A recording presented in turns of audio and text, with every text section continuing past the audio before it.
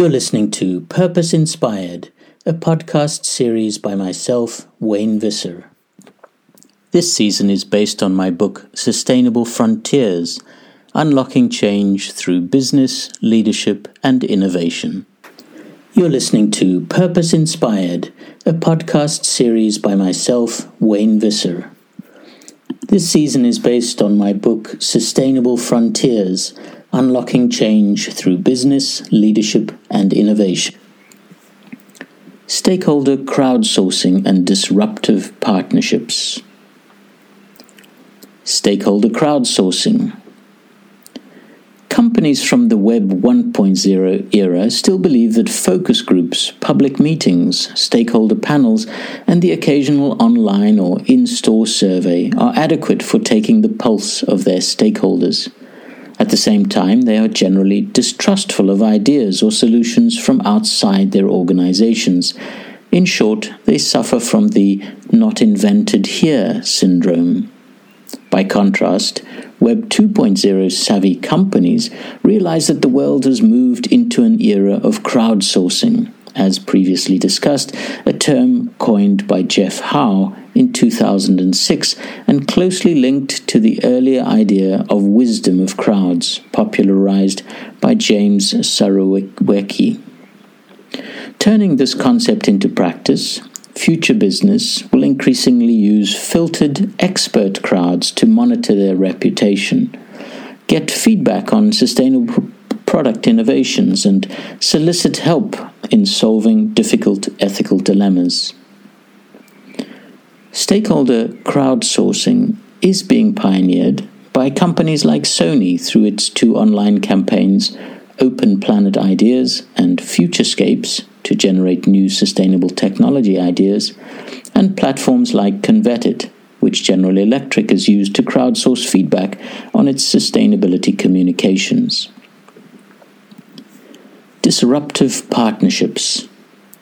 Companies have had a decade to get used to the idea of cross-sector partnerships, which have been heavily promoted through the United Nations and given a boost through the inclusion in the Millennium Development Goals and now the Sustainable Development Goals.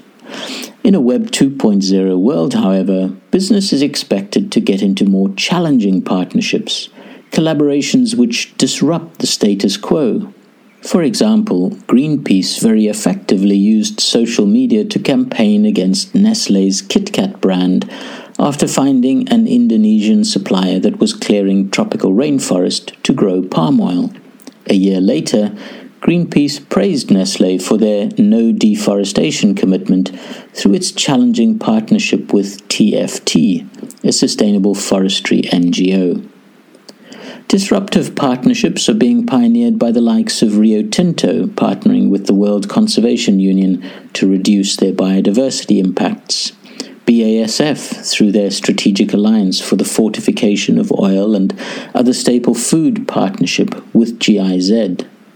And Netherlands flooring company Desso, using their Circle of Architects creative forum. Open sourcing and wiki ratings. Open sourcing. One of the biggest changes in the society over the past 10 years has been the explosion of social media. But this revolution goes beyond sharing our holiday photos on Facebook or microblogging the minutiae of our lives on Twitter. The more fundamental innovation is a shift in thinking and practice towards open sourcing, which at its heart is about co-creation. Let's look at an example from the pharmaceutical industry to illustrate the point. After a decade under siege, with Big Pharma being accused of overpricing their patented brands and blocking access to cheaper generic drugs, GlaxoSmithKline's CEO Andrew Whitty committed GSK to put their drugs with intellectual property rights that are relevant for neglected diseases into a patent pool, so that they can be explored by other researchers.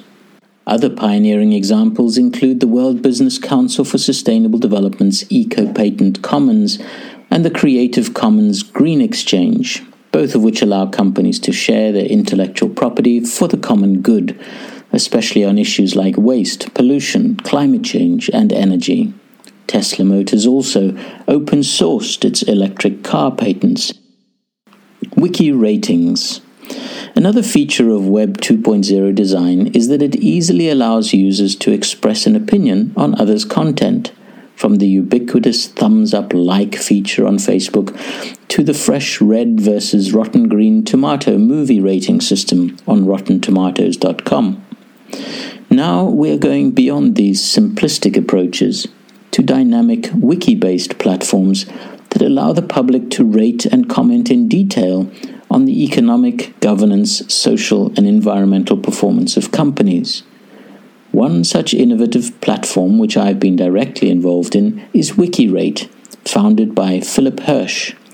Not only does WikiRate use a crowdsourcing approach to ratings, but in much the same way as Wikipedia, it allows for real-time updating. Hence, an ethical infringement or a sustainability innovation will be reflected almost immediately in the company's wiki rating. Other pioneering examples in the ratings space are Good Guide, WeGreen, Project Label, and Scrive.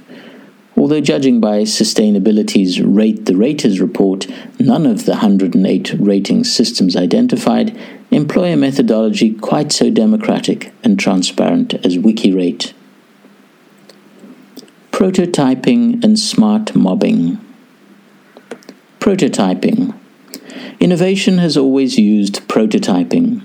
In other words, designing a working sample of new products and services. The difference in a Web 2.0 world is that prototypes are launched early as imperfect versions to solicit rapid user feedback in a process often called beta testing. One way to bring about such rapid open-source prototyping is through competitions.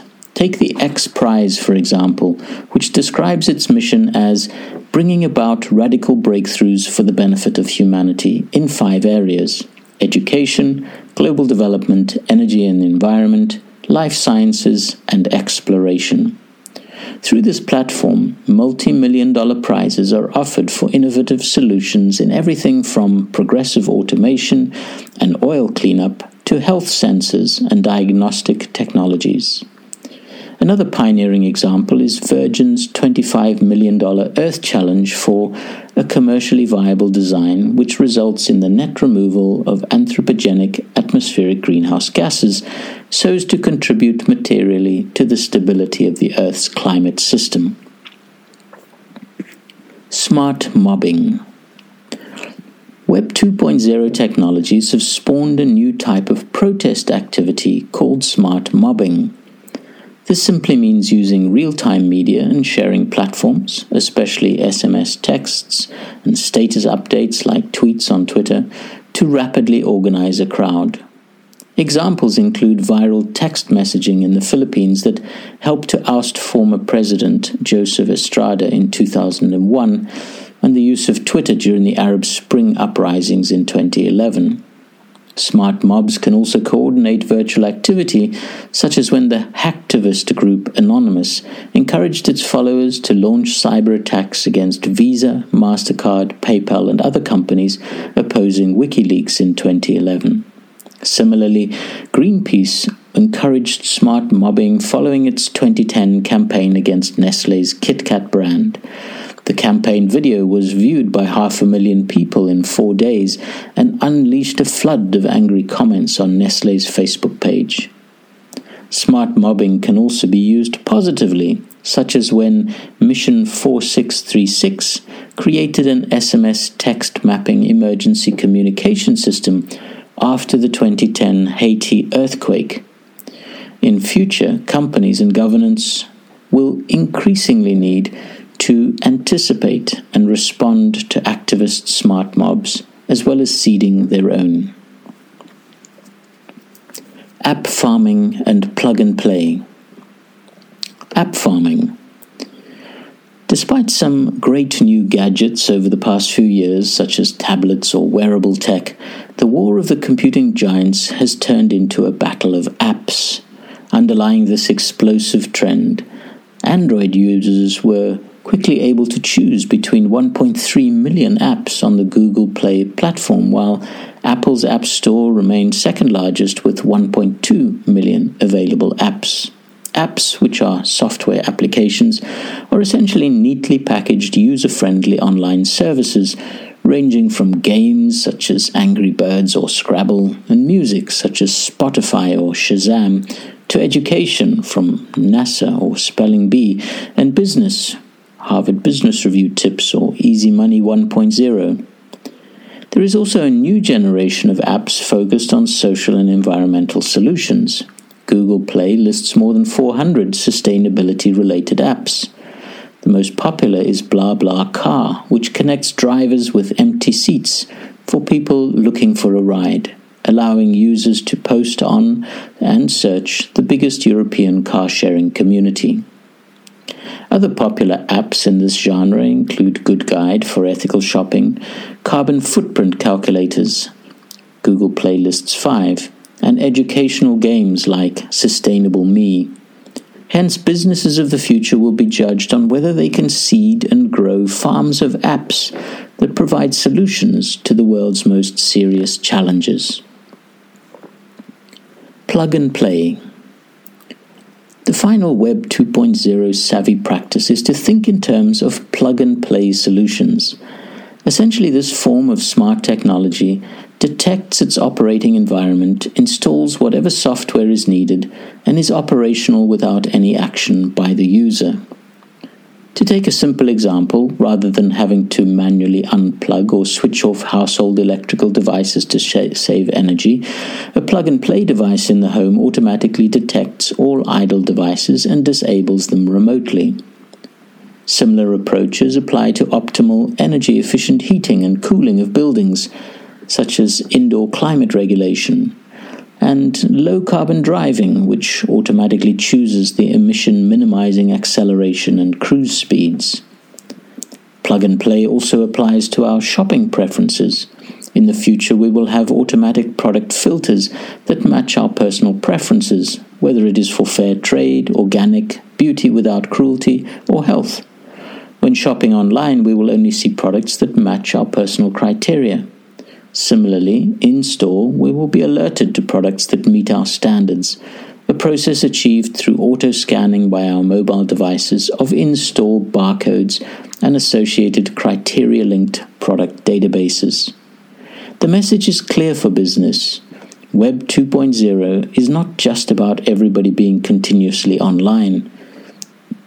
Rather, it is about a business taking a new mindset that thinks in terms of the collective intelligence of its stakeholders, the co-creation of solutions to our global challenges, and the use of technology to achieve speed and scale in spreading innovation to those parts of the world that have the biggest and most urgent unmet needs.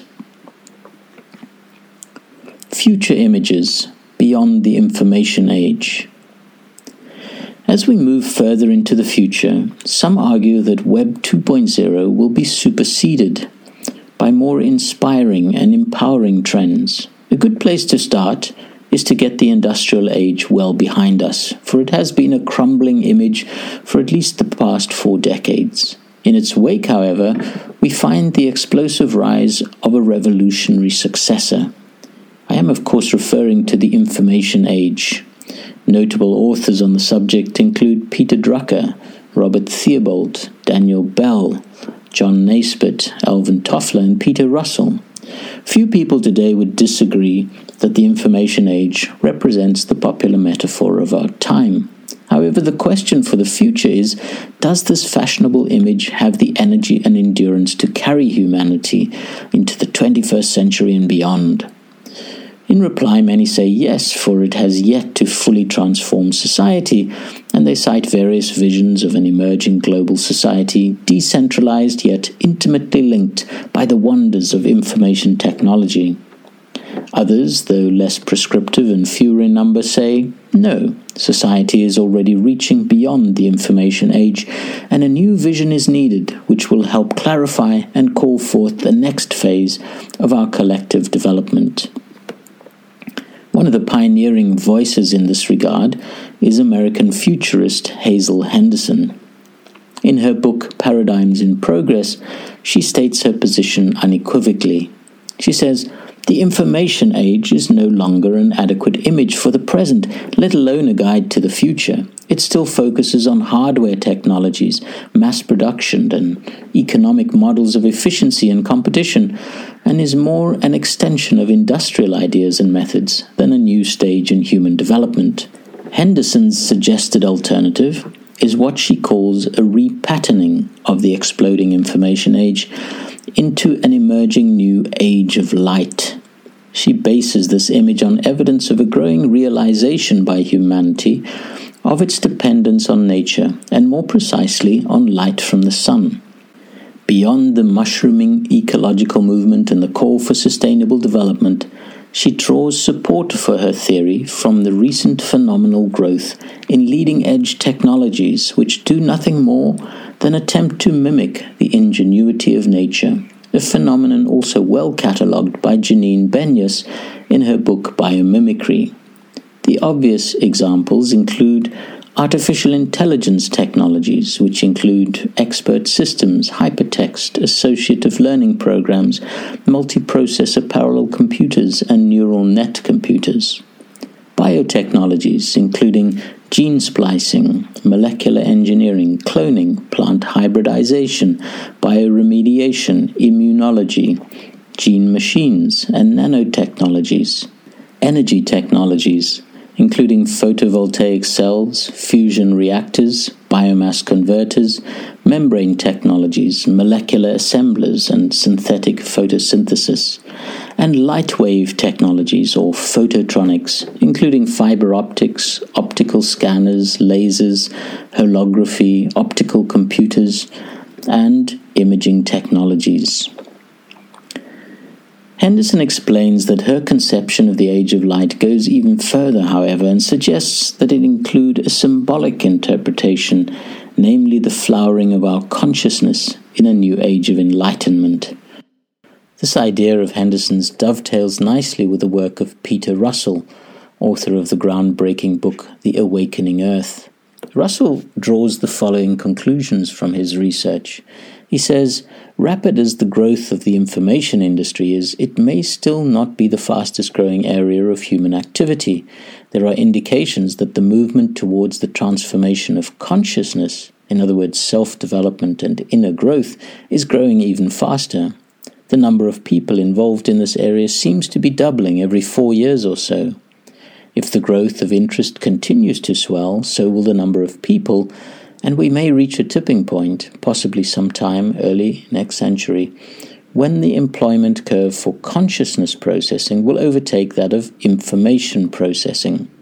The evolution of human consciousness will then have shifted from the information age into the consciousness age."